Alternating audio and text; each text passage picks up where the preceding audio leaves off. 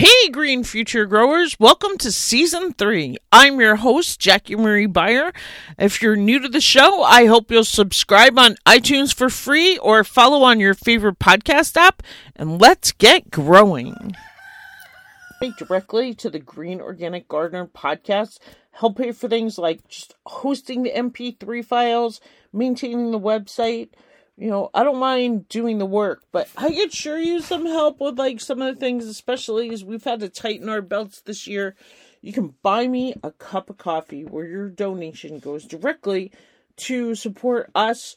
It comes in just $5 increments. It's like a one-time thing. I think you can subscribe, but if you just want to donate $5, if you want to donate 10, 15, that'd be awesome. Buy me a cup of coffee. Thank you so much for listening. You're the best. Sorry. Oh, I got lost in the looking through. Oh my goodness. This book, I gotta tell you, listeners, there is so much information packed in there. Well, let's look at the questions really quick. So what did grow well in your garden this year? Barb, I have to ask, my very first question is what's your original garden memory? Who were you with? What did you grow? What's your very first memory of being in the garden outside of Chicago? Which I'm also a city girl. I grew up 20 minutes from New York. Okay, cool. So my first memories of the garden are actually in Chicago. And my mother didn't grow very many vegetables, but she did grow flowers. But my neighbor was Italian and she was from Italy. And so she had a full portage garden in her little, what, you got a quarter acre in the city, maybe a very small plot, but she utilized her entire backyard. And I would often stay there after school because my mother worked downtown, and I would help Lita in her garden, and that fascinated me. And the smells that came from this woman's house, let me tell you, she was Italian cook, so the oregano, the garlic, the rosemary, and I was thrilled by this at a very young age to see that type of activity going on within the city. And I think so that's my first gardening experience. It's my first joy. Also, my grandmother lived in Florida, which I was kind of lucky as a kid. I got to vacation down there in the summer, and they retired down there, and she used a lot of fresh produce. She didn't necessarily grow it, but she grew really fascinating things like aloe. And my first experience with that is she used it on my sunburn, and I I was 8, 9 years old and realized, holy cow, like this thing from the ground just cooled off my sunburn and made everything so better. How fascinating is that? And it was to me as a child. And so that developed a lifelong interest in moving into this. From a very young age, I had some huge influences. My first gardening experience on my own, like I said, I bought a farm. So that was crazy. And I Now, is that plotted. the farm that you're at now in Kentucky? It's not. I was up in Minnesota. I moved to Minnesota, and at a young age. And then how'd you get to Kentucky? So my husband works in the airline industry, and we've moved around a bit, but he's from Kentucky, and so we've landed up here. We have a 15-acre farm now, which is just a sustainable farm for us, and love it. My first gardening experience, though, I went nuts and planted 2 acres. I think it was just insane, and of course got 100 chickens, and I knew nothing. And I just researched and read, and I went and talked to my farmer neighbors who were the best resource for anything. These people had been doing it all their lives. What was having 200 chickens or 100 chickens for laying eggs or broiler chickens or both? Or I did both. So it was kind of insane. It taught me so much. I'm that kind of person. I dive right in, and My biggest concern was keeping them alive because I didn't want to jeopardize anything. Even with the garden, my biggest concern was how do I keep all of this alive and thriving, and how do I use it? And I had so much garden excess that I wound up getting pigs to eat the excess. It's kind of crazy, but uh, in that I learned so much about nature and animals and how everything works, and nothing has to be wasted. For the chickens, I did, grow them for both meat and eggs because my point at that point was I want to become sustainable. I just want to be my own kind of little produce store. Why are we wasting all these miles bringing everything to these places? I realized like way back then what was happening in the world and how we just had removed ourselves from this farming culture as a society, and not understanding how much we can actually grow ourselves. Even if you live in an apartment, you don't have to be importing things from a different country, for example. So that's sort of what my mindset was, and I dug right in, and I was working 60 hours a week and gardening 60 hours a week. It was crazy. What was And the working with the struggle with chickens. keeping them alive? Was it Well, I predators or knew. feeding them all or Yeah, I mean, number having one, I knew. room? Like, how much room? Did you have a pen? Like, I can't even imagine that. Yeah, so literally I didn't know a lot, so that was like I wanted to keep them alive and healthy and happy. So I was staying up late at night just burning through books and talking to local farmers, and thank God I had a farmer next door who raised ducks, so they were able to teach me a lot about what kind of space they needed. And I had a huge fenced in because we did have predators, yes. So that was, another thing. And I lost two right on early on from a predator. I didn't realize, that possums and raccoons will attack your chickens. And so I, was able to set up a fenced in area where they could free range without that concern. It was quite a big area, quite a big fenced in area that I had for them, and a really nice big house that I built that they could roost and lay eggs in, and be happy. Of course, a lot of the meat ones, you only keep for about a year max before you're going to reduce that. So I did reduce down to just the layers at that point. And you realize that chickens are also great. I imagine you do use them for composting as well. I didn't know that early on, but I realized that they could be great composters of a lot of the herbs, and some of those things were very good for them too. So I learned so much about that through research, through trial and error, and managed to keep the majority of them alive. So I'm pretty proud of that. Over the years, I've continued to. And like you mentioned earlier, they are just great. People don't realize how domestic chickens can be. They are very friendly domestic pets. Roosters, yeah, they can go either way. But hens, for the most part, love to be loved and love attention and love great herbs and food and sprouts and everything else that you can pass their way. I cannot figure out what these chickens or what this now. I call her Queen Juliet because I never paid so much for a chicken in my life. But when I had the little baby, so the little baby was called Golden Eagle because when she was born, she had this really golden head and this dark Aw. brown body, and she would sit on my shoulder and watch me work, like in the house, down in the garden.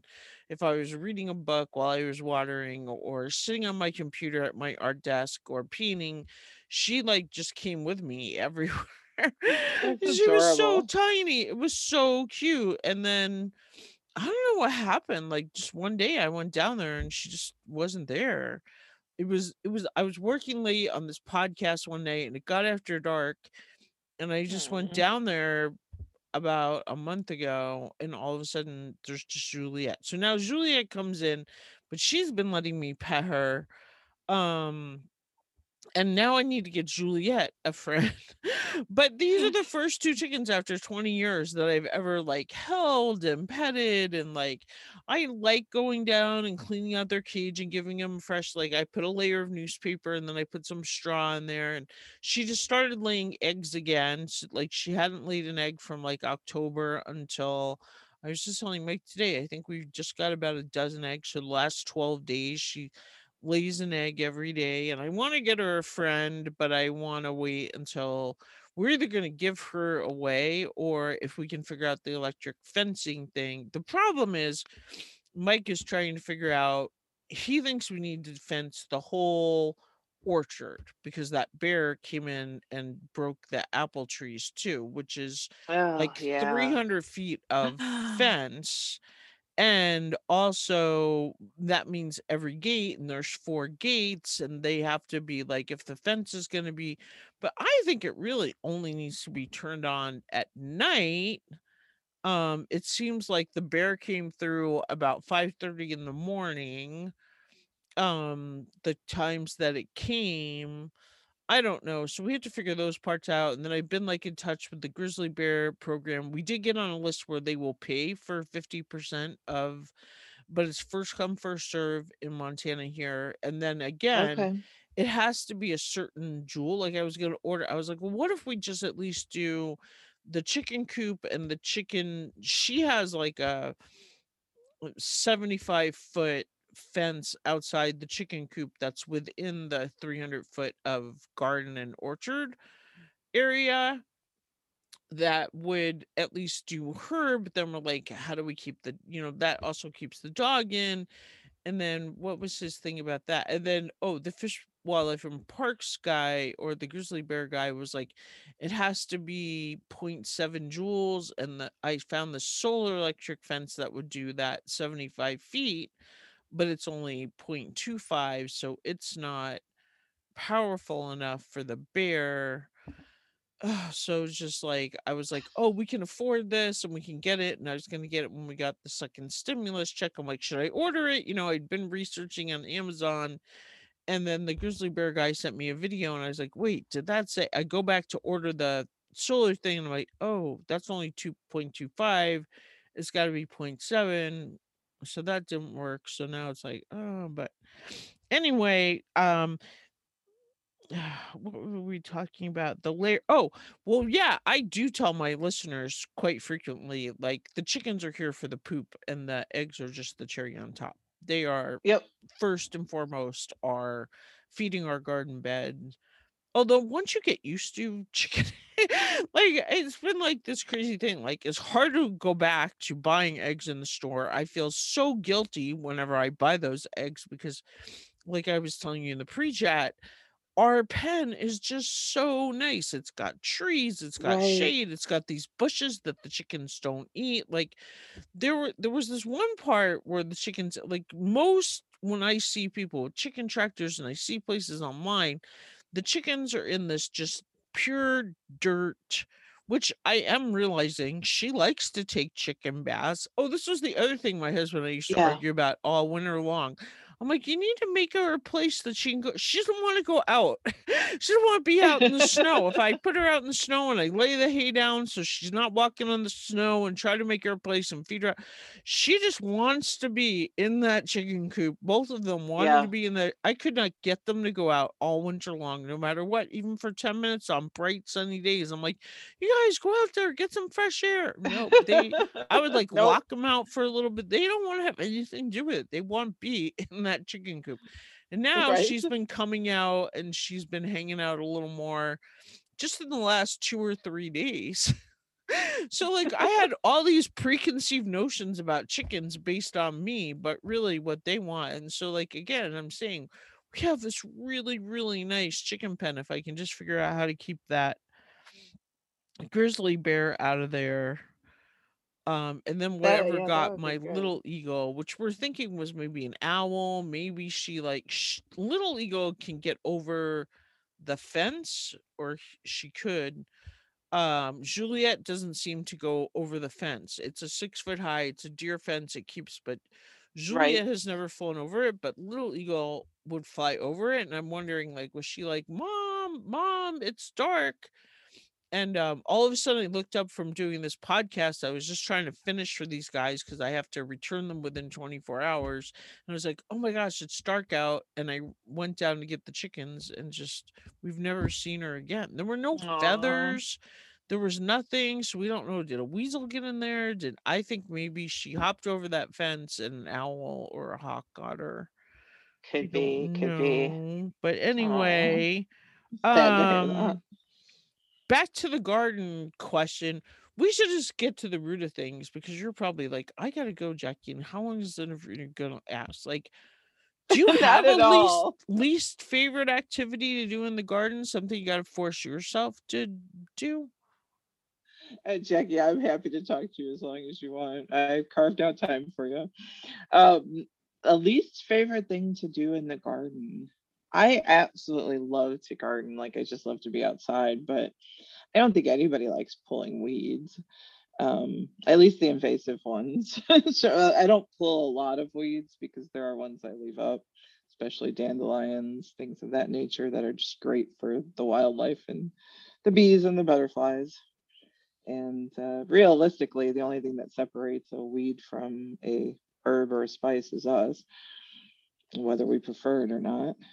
So that's probably, I guess that would be my least favorite. But even that I don't mind because I absolutely love being outside in the garden, connecting with nature, putting my hands in the dirt, getting down into the reality of it. Least favorite would be if something fails.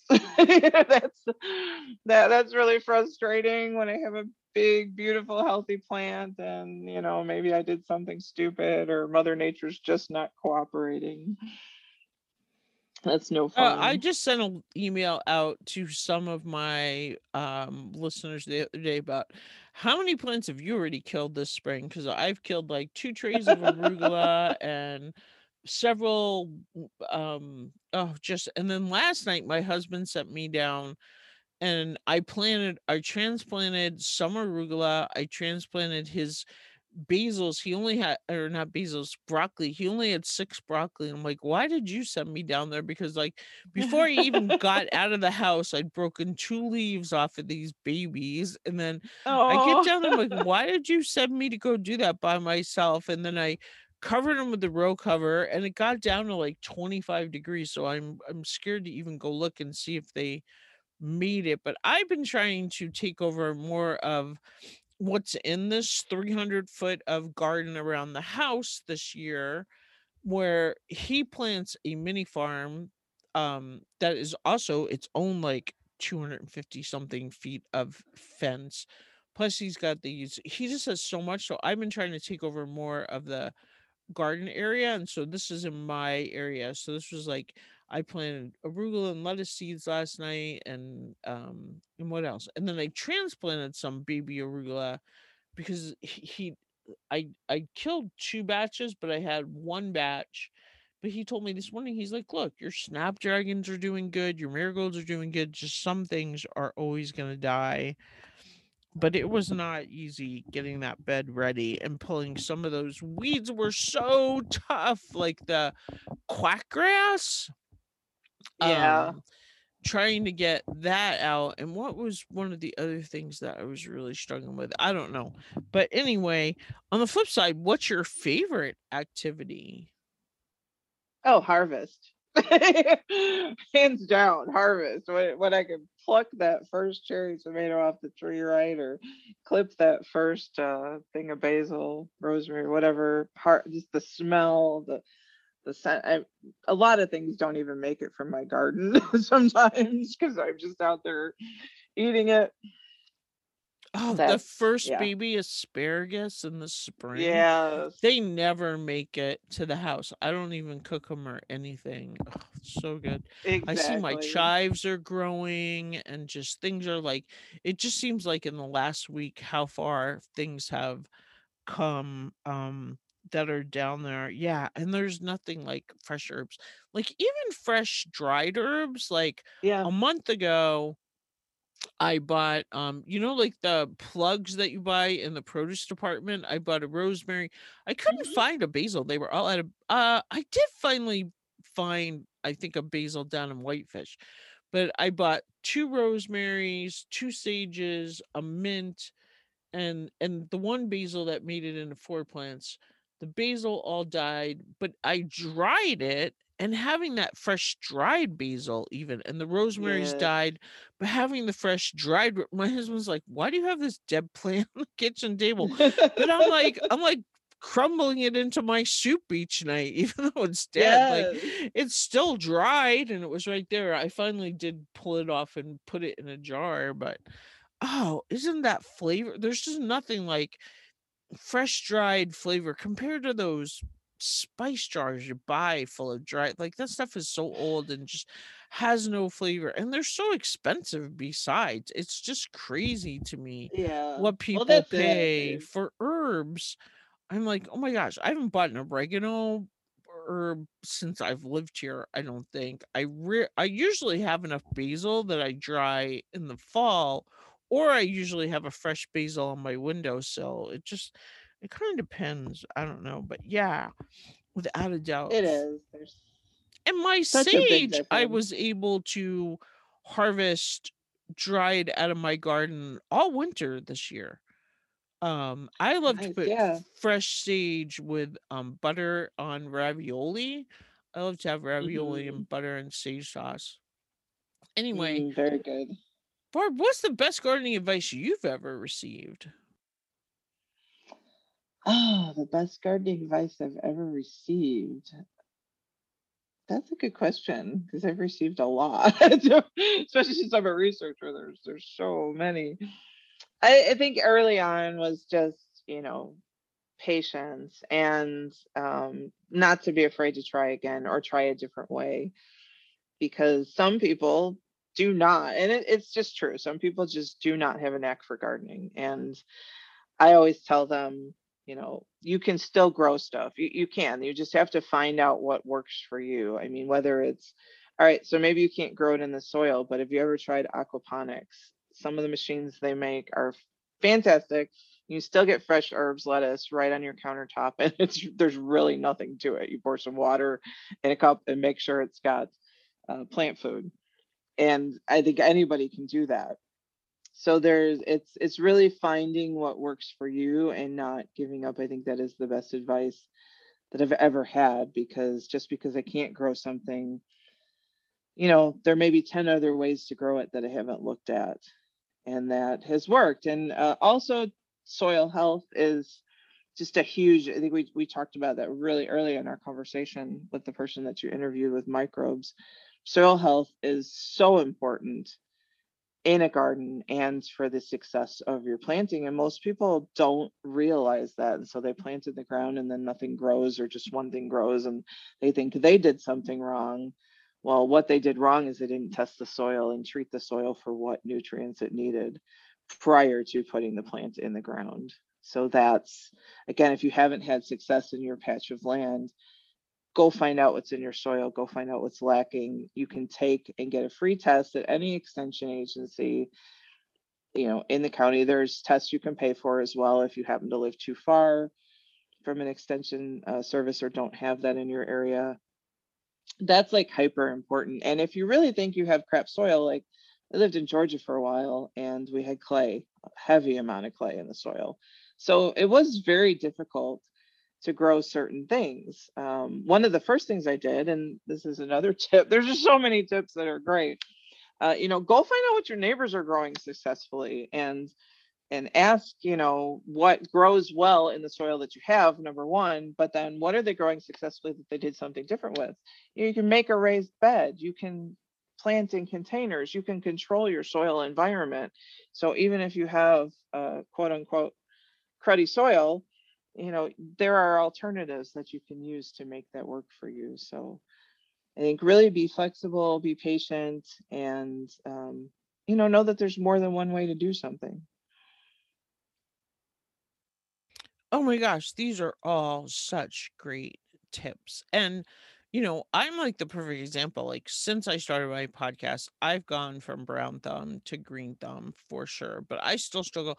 And like, speaking of that, one, hemp is really good for building your soil. So, another reason we should be Yes. growing hemp, and we should have our big farmers growing hemp in there, as a rotating cover crop. But also, like, one of the mistakes I always make, and so maybe there's a listener out there that does this, like, I always think, like, that brown spot, look, there's dirt there. We should put the plant there. And that's like the biggest like fallacy. Like, it's like you should be looking where stuff is growing. And I still Right. do that today. Like, I'm still like wanting to plant this one area.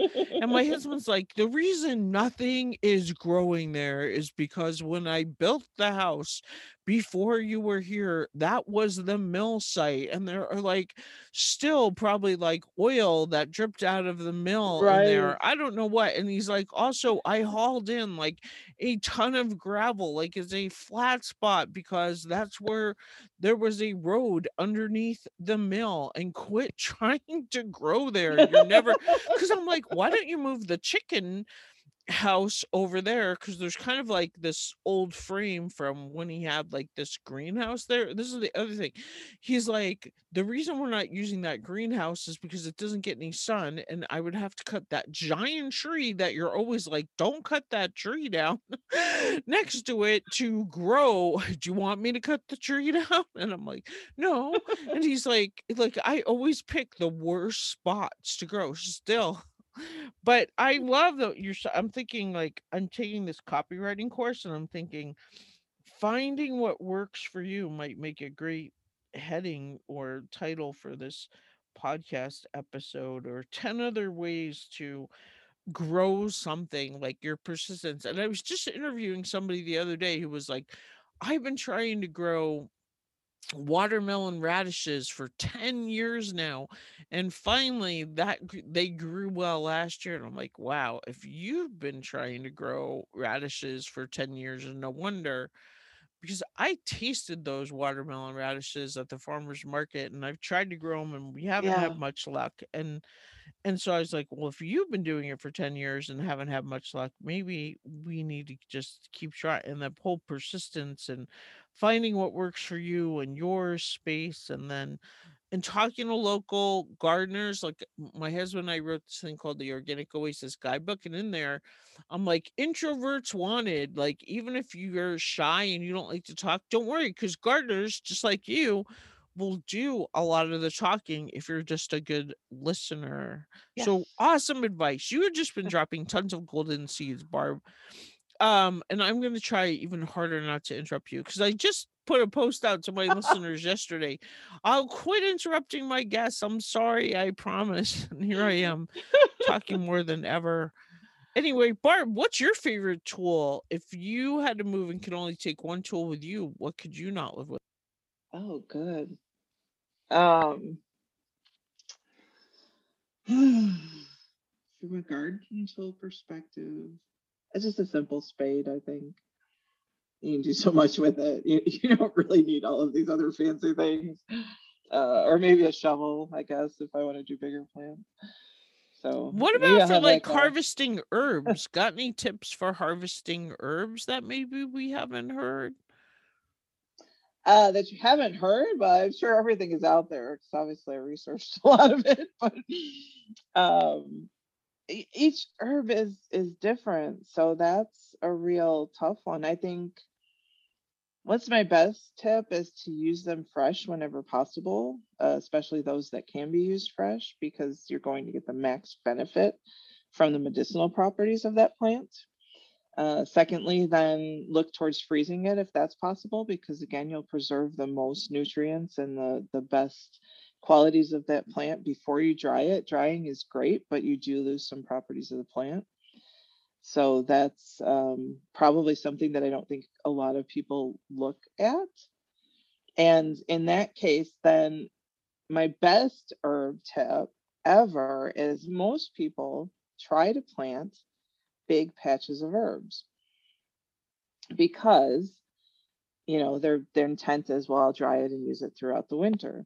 That's cool, But my suggestion is to cycle plants. So instead of a, let's just say, instead of a 3 square feet of herbs, just plant one, and then a few weeks later plant another one, so that you're continuously harvesting what you need and using it fresh, especially if you are looking towards a medicinal standpoint. And then, of course, the last batches, that's what you'll freeze or preserve in a different manner. Whether maybe you alcohol cure it or vinegar cure it, or any number of the ways that I actually teach you to in the book. And each one has its different attributes and properties and uses. So that's probably something I don't hear a lot from anybody in terms of cycling your planting. Everybody seems to want to tell you to put it all in the ground at once. And that's, to me, is sort of a misuse, especially if you've got a longer growing season. Now, if you have a shorter growing season in Montana, you probably do for certain herbs. But like you said, sage grows throughout winter often. There are herbs that will continue, rosemary will continue to grow through colder conditions. So why not plant smaller batches of it every month, so that you're continuously harvesting fresh, because you're going to get the best for your body, the best for the planet, the best for that herb, the best growing conditions, as it's not competing with other plants.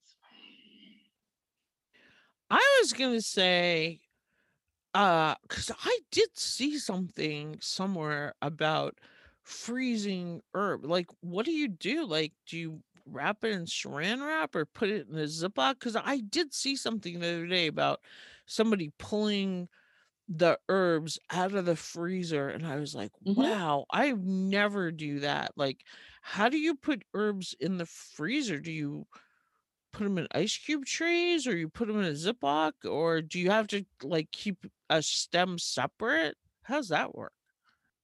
Okay, so yeah, that's great. It works different by herb, and I'll discuss that in the book too. But on a nutshell, my two favorite ways, yes, you can freeze a lot of herbs just whole, and I prefer a vacuum system rather than a Ziploc bag, which is going to allow moisture to get in. If you vacuum seal it, of course, you're going to just preserve it as max and freeze it. And there are a lot of herbs that take very kindly to that. There are some that don't. For example, basil. Basil degrades upon freezing. As we know, if you've ever grown basil and you have a frost, you just lost your plant. It's a very cold sensitive plant. It also changes the flavor. So that's one that I'm not going to freeze. But for others that do very well, rosemary in particular, just throw it in a vacuum seal bag on the stem. You don't have to take it off. You can just stem it all, throw it in a vacuum seal bag, throw it in the freezer. And when you're ready to use it, take it out of the freezer, let it get to room temperature, and then, take the leaves off as you normally would to make a tea or cook with it or whatever you happen to be doing. Ice cube tray method is another one of my favorites. A lot of herbs take really well to this. Mint is my absolute favorite for doing the ice cube method, because I will then throw them in drinks in the summer. And that's amazing. Especially mint ice cubes in grapefruit juice is like the bomb. So, and it's so good for you and so healthy. So there's different things you could do with those ice cubes. Otherwise, you just pretty much throw the ice cube in a strainer, let all the ice melt, and then use the herb. Now, of course, when you freeze some herbs, the properties will change slightly. So, for example, if your ice cube freezing mint, it's going to get a little bit more soggy. So it's not going to chop as well if you were using it in a recipe. So you might want to consider chopping it before you freeze it. So just think about what you're going to use it for. If you're going to use it in recipes, then go ahead, chop it, throw it in the ice cube, drain the ice cube, and you already have your chopped mint for your recipe. If you're just going to use it for tea or to enhance drinks, then just leave it whole, stem and all. Chop it into smaller pieces, of course, to fit into your ice cube container. But that's all you need to do. And so many of the things that, obviously one of the best ways to preserve ginger root or turmeric. Turmeric is, I can never pronounce it right. Is to freeze it and then just grate what you need as you need it. Just different things. Many herbs and spices take very well to freezing. And it just preserves, it's the second best way to preserve the majority of plant compounds and plant matter and everything that is great about that particular plant. So can you take like a piece of ginger, put it in the freezer, take it out, grate a little bit, and put the Yep. rest back in the freezer? That's exactly what I'm saying. Wow. Oh my gosh, because I always buy a rooted ginger and I use it for one meal and then I end up throwing the rest of the bit away or in the compost and I always feel guilty so then I don't buy any for a long time. And I love ginger. I didn't know you could do that. That's awesome. Yes. Great tips there. And it will preserve it. Will preserve it for a long time. That happens to a lot of people. They don't realize. Of course, you can root cellar ginger as well, and if you keep it in a cold, dark place, it will last a little bit longer too. But light and Well, I just keep it in the fridge, but I just don't use it enough and it ends up going bad. But that right. freezer trick, and then just like the whole mocktail, I think people are really getting into, fancier drinks, flavored drinks, adding fresh herbs, like who is it? Ina Garten and Melissa McCarthy are just about to come out. I've been waiting any day now. They're gonna do like a webinar or something on like, those kind of drinks. And I put a thing out to my listeners. Anybody want to have mocktails and just I interviewed a woman who sold herbs, grew herbs, had an herb farm, and was talking about how one of her big markets was bars would Yep. buy mint for their drinks. Was where and I just thought that was so fascinating. And just also, I think so many of us with the pandemic, we're drinking more. So we're looking for fresher, healthier options at night because maybe we've consumed more alcohol. And then I know for me personally, with the shift with daylight savings, staying up later, and like we're not even having dinner till 7 o'clock at night instead of like I was asleep by 7 o'clock a month ago. Um, and now it's not even getting dark until 9 o'clock here already in Montana. Last night, I didn't even go down to plant none of that stuff that I planted that I was telling you about in the beginning, the basil and the not the basil, the broccoli and the arugula, that was all after 7 o'clock last night and it was still bright light out. It was really nice down there. And the sun was shining. It certainly didn't feel so late. But yeah, being able to have something that perks you up, grapefruit and mint, I would never think of putting those together. Amazing. And check out page 181. You'll like that since you just talked about it. Curating artisan cocktails from your herbs.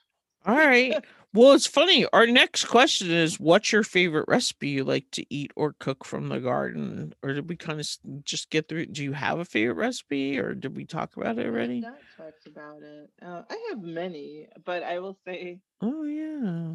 I'm a huge fan of garlic, like and basil. So we make a lot of Italian food, pizza. It's just the taste, the flavor profiles on those two particular plants are amazing, and of course adapt to Italian food very, very well. So that would be probably those are two herbs like I don't want ever want to live without. It's, I don't my cooking would suffer. I think I use garlic in just about everything. But I do have Right? My mom was Italian. I grew up growing up on the Mediterranean diet and she studied like Gourmet magazine and just always was a fantastic cook. Oh, look at this. Rose petals and brandy, mint and rum, tarragon and bourbon. Oh, you do have just tons of pairs well with. Oh, listeners, you've got to get this book. Um, what was I going to say? Yeah, right? Garlic and onions go into everything. pretty much, yeah. Ah. They're both so great for our immune systems too. And I suffer from inflammation. I have Hashimoto's thyroiditis, so my thyroid is gone. And I have autoimmune disease, and anything I can get that has anti-inflammatory properties just helps me function like a normal human being. So garlic is a good friend, onions as well. And that helps with your thyroid? Well, it helps reduce the inflammation in my body. So my thyroid is gone, and that's I look for every ounce of support I can get for everything that the thyroid affects, from my digestive system to inflammation in my body to serotonin. Thyroid, it's amazing what all this little thing in our body regulates, and not having one, obviously I do have to take a synthetic drug to help myself. Well, that's why I was like, because I've been taking that L-thyroxine, the Yes. Synthroid, for years, and I'm just like, I'm always asking my doctor, is there something I can do so I don't have to take this Synthroid, or at least get on a lower dose? Because it seems like every time I go back, they want me to, every year I have to go get the thing, and every year they want me to take a higher dose. So I'm just like, isn't there something natural? Isn't there like something I can do to my diet to get off of this? Like, I just hate having to get that take that stupid pill every day. And could this be? And then I'm curious because my husband is not a fan of garlic and onions. It is someone who grew up putting that in everything. I've really, like, since we've been married, I have like reduced and like now I'm almost sensitive to it, where like I can't eat as much garlic and onions as I used to. And I'm curious, like, is that part of it? I think so. I think there's some So my merit. mom and my brother both, I think, have to take it too, and they certainly have no lack of garlic in their lives. Yeah. But So there's a lot of merit to it. I've done a lot of research on that as well, obviously, because it's a condition that affects me. I'm not an expert, but I do have to take a synthetic. I have for the last 20 years, 19 years. I've got it. I developed it during pregnancy, which is common, I guess, and for whatever reason. But it happened. well, it Yes. seems like 90% of America takes it. Yeah, right. Well, mine. Like everybody I talk to, so he's like, "Yeah, I take that. Yep, yep, Oh, yep." I know. Well, they studies have shown that fluoride in our water is a partial reason why some people have developed thyroid issues over time. Now, mine is an autoimmune disorder, which they think is more hereditary, which several members of my family have other various autoimmune disorders. So that's probably just luck of the draw. And my thyroid doesn't work at all. Like, it's gone. And it still exists in my body, but it does nothing. And so I've had to take, and I also had a problem early on, as you did, where it was just increasing every year. And I was like, what?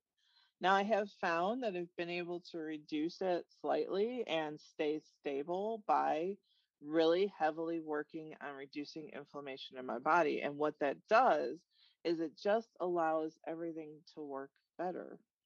So if you're taking a pill and let's say you're consuming a lot of inflammatory foods, like sugar, for example, is a wildly inflammatory food, and you're taking Synthroid, well, the Synthroid then has to combat through that, as well as trying to support your thyroid in doing its general function. So I have found that taking care of different key points within my body, like using ashwagandha to promote my serotonin development, using a lot of herbs to reduce inflammation in my body, watching what I eat. And I know I still eat some inflammatory foods that by choice at times. I don't want to completely alter my lifestyle. I like bread, for example. So, I will occasionally delve into that and I know what I'm doing. But for the most part, if I really work at it, I was able to reduce not only the amount of Synthroid I was taking, but also my cholesterol levels dropped dramatically because I was reducing inflammation in my body and eating better foods and taking an approach to help support the Synthroid so it worked the best that it possibly could within my body. And that has made a difference. And over time, I've just stayed stable then with that dose. So I think there's some merit. Personally, it's worked for me. There's not a cure necessarily. I I haven't. just keep hearing over and over in my head, listeners. So my friend Patty and I have been doing this thing called Grow Live, and she did a whole workshop on, inviting beneficials and friending the beneficials and unfriending the bugs and pests and whatever. But ultimately, what she talks about is healthy plants will, bugs and pests aren't going to attack healthy plants. And you are going to have some plants that just aren't as healthy in your garden as you are. And it sounds exactly like what you're saying. Like, the healthier I can make my body, the more it's going to be able to build my immune system, reduce inflammation, like a lot of these things that you're talking about. And so if I can just be the healthiest I can be, and I've been striving. I've been reading Shailene Johnson lately, and she talks about, just really at least shoot for 80%. And I do feel like one of the reasons I don't have diabetes, for somebody who is super overweight, I'm like, how can I be so overweight? Like, for as much as I tried it, like last summer, I was walking 75 miles a month, which isn't that great. I'd like to get up to 3 miles a day, which would be closer to 90 on an average, but at least, like, it was a big improvement. Like March and April, when the pandemic first hit, I was only getting, like, on my log meter, like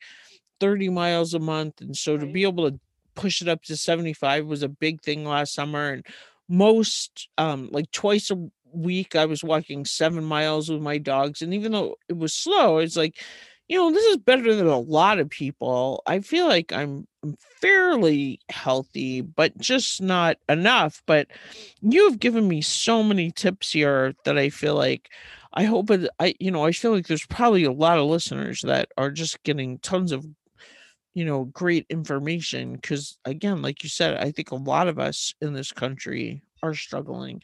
But I am like, I feel bad. Like, we're almost 2 hours in this interview, so you're probably like, No, um, it's all right. I'm glad. I how about hope a I could favorite help. internet resource? Where do you find yourself surfing on the web? I always love to talk to researchers. I was just, and the funny, you talked about garlic. Yesterday, I was editing my interview I did with Jesse Frost from the No Till Growers, and we had quite a conversation about garlic because that is one of their number one sellers. And him and his wife bought a new farm, and they're moving. And he said, he talks about on the show, one of the biggest things was, we're not moving till the spring with the people who are buying our farm from. Let us get the garlic in October, because he was so worried, because that they plant like 10,000 garlic plants or something. Like, garlic and carrots are his two biggest sellers, and like that was one of their biggest things, was how are we going to get this garlic into the new. But I think the farm that they were going to buy, they let them plant it, or they leased the field or something. But anyway, where do you find yourself surfing on the web? Research. Oh, that Yeah, was it. Jesse's a researcher too. awesome. I yeah, I think some of us are just born that way. I am. I've been always so curious about everything, and it was what intrigued me about going into journalism. I always wanted to ask the questions. So, NCBI, which is the U.S. National Library of Medicine, National Institutes of Health website, is my number one go to because I absolutely love finding out what's new in research, what people are doing with different herbs, cannabis, anything in the medicinal arena. And it's not just about drugs. There's a lot of research going on with plants and cannabis in particular. And so I think it's ncbi.nlm.nih.gov is the actual thing. You'll see me cite some of that in my book, actually. So if you look to the very back end notes, you'll see. Is it this National Center for Biotechnology Information? No, so it's That's what it's you. ncbi.nlm.nih.gov, and that is the U.S. National Library of Medicine, National Institutes of Health website. In the end notes in the back of the book, you'll see me cite them a few times specifically for some research. just happens to be one of the best websites if you're looking for what's happening in the research world for a particular condition or with a particular herb or with a particular plant. Um, it's a library of everything, every paper that's been written, every experiment that's going on. So it's really great. You will go down the rabbit hole very easily if you just search cannabis, for example. And this book took 2 years to develop, so I did go down a lot of rabbit holes and wound up talking to some of the researchers as well to get more layman's terms on some of what was going on. But I happen to love that. I do love going down the rabbit hole of research. I love exploring and finding out as much as I can about a particular topic. That just happens to be a really hardcore website if you are looking for scientific information. So it is one of my favorites to head towards when I'm looking for something. And I am just gonna say when I'm like looking, so there's the National Library of Medicine, the National Institute of Health, which is www.nlm.nih.gov. yes, And then there's also the ncbi.nlm.nih.gov. So it must be like part of their website. The National Center for Biotechnology Information is part of the National Library of Medicine, National Institute of Health. yes, I believe so. I guess. But the National Library of Medicine is just www.nlm.nih.gov. Yes. So that would be a more, Simple for that would listeners. be a more broad way to look at it. Awesome. And then how about a book? A go Besides your great books, which we'll get to in just a sec. go-to book, mine. Oh, I honestly don't have a go-to book in this arena. I've read so many great books. And that's really tough. Like, I'm not the type, I can't even tell you what my favorite song is. Like, I'm not that type of person. I'm sort of eclectic and I love everything, and I love so many things of equal importance. One of the books that I think early on I used, what's the trying to look up the exact name. It's a huge book, and it's like the Homestead Encyclopedia or something. Or is it the Encyclopedia of Country Living? That might be it. Yes, it's the Encyclopedia of Country Living. I think everybody should own this book, especially if you're just starting out. It's cool. I don't have that one, and I don't know that one. It's in its 50th year, I believe. It is an amazing resource. It was for me early on. I would say I don't go to it now very much, but in the beginning, like if you think my book is chock full of stuff, that is something that should be on everybody's shelf, especially if you're just starting out, or maybe even if you're mid. If you're an expert already, I don't know if you'll gain as much from it, but it's called the Encyclopedia of Country Living. And I believe I've just pulled up the 50th anniversary edition, the original manual for living off the land and doing it yourself by Carla Emery, and it is gold. If you are looking to do anything from raising chickens, pigs, beekeeping, baking, gardening, preserving,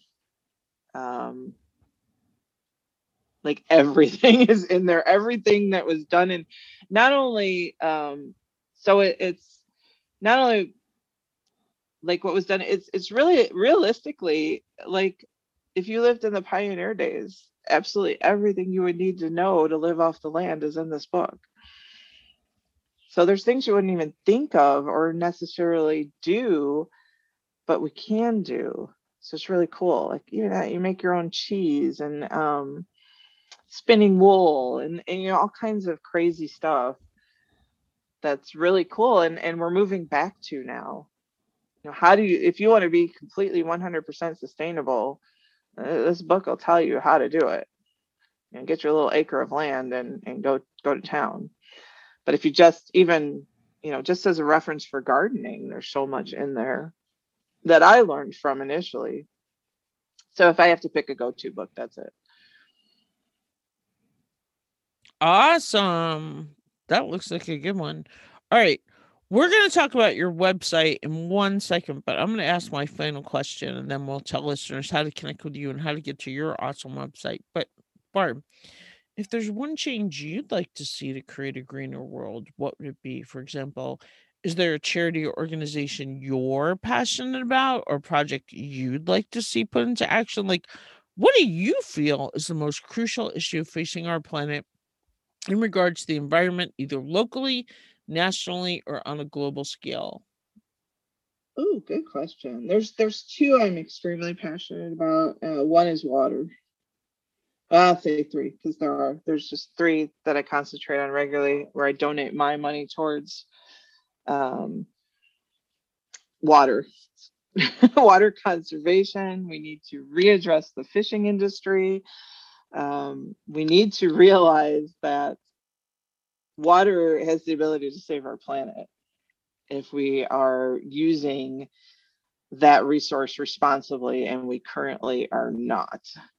So that's a huge area of concern. I think soil conservation comes next. Again, if this huge resource that we are overusing, and we need to look at ways to replenish the earth before we are out of earth to farm. So those are the two big ones. And then three, I think we all need to step back and remember that we are creatures of the earth. So I think we're already on that level together, but I don't think the planet is there. We all have to get out and connect with the earth, take time to appreciate nature, and become understanding that every single thing we do impacts this living creature, this living planet that we are on. The earth is a living organism. We are living organisms, and we all work in synergy together. And if we are out of synergy with this, which we are currently, as you said, with the Green New Deal, you support, and other things that are striving towards fixing that, because we have become disconnected from our earth and our planet. And this is why we're having problems. And we need to figure out a way to step back, refocus, and remember that we're all in this together, from the smallest little, you know, ant to the biggest person on the planet. We're all in this relationship together, and if we don't preserve each other, well, we're gonna have some problems, right? Which we're seeing. So those are my three things that I'm very passionate about. I put my time and energy towards, and my dollars as well. Oh, Barb, my sister from another mother, my sister from Mother Earth. I'll bet other listeners, I know, I feel like I could just reach out and hug you. I'm so glad we did this interview. You are a friend I am destined to meet someday, I know, and just, sending you love. What an eloquent, just, so perfect. Tell listeners about the most awesome rural mom blog. And then I'll let you go. I will. And I want to say just as well, I'm so glad that we connected, and please do stay in touch, because I love to find people who are just as passionate. Together we could do so much. So we need to collaborate on other stuff down the road, in our own little silence. Yeah, maybe we could do a book together. Yeah, we could. Maybe I can write a children's book about Oh, you. that's awesome. Barb Goes to Organic Town or something. I love it. My website is ruralmom.com. It's rural.com.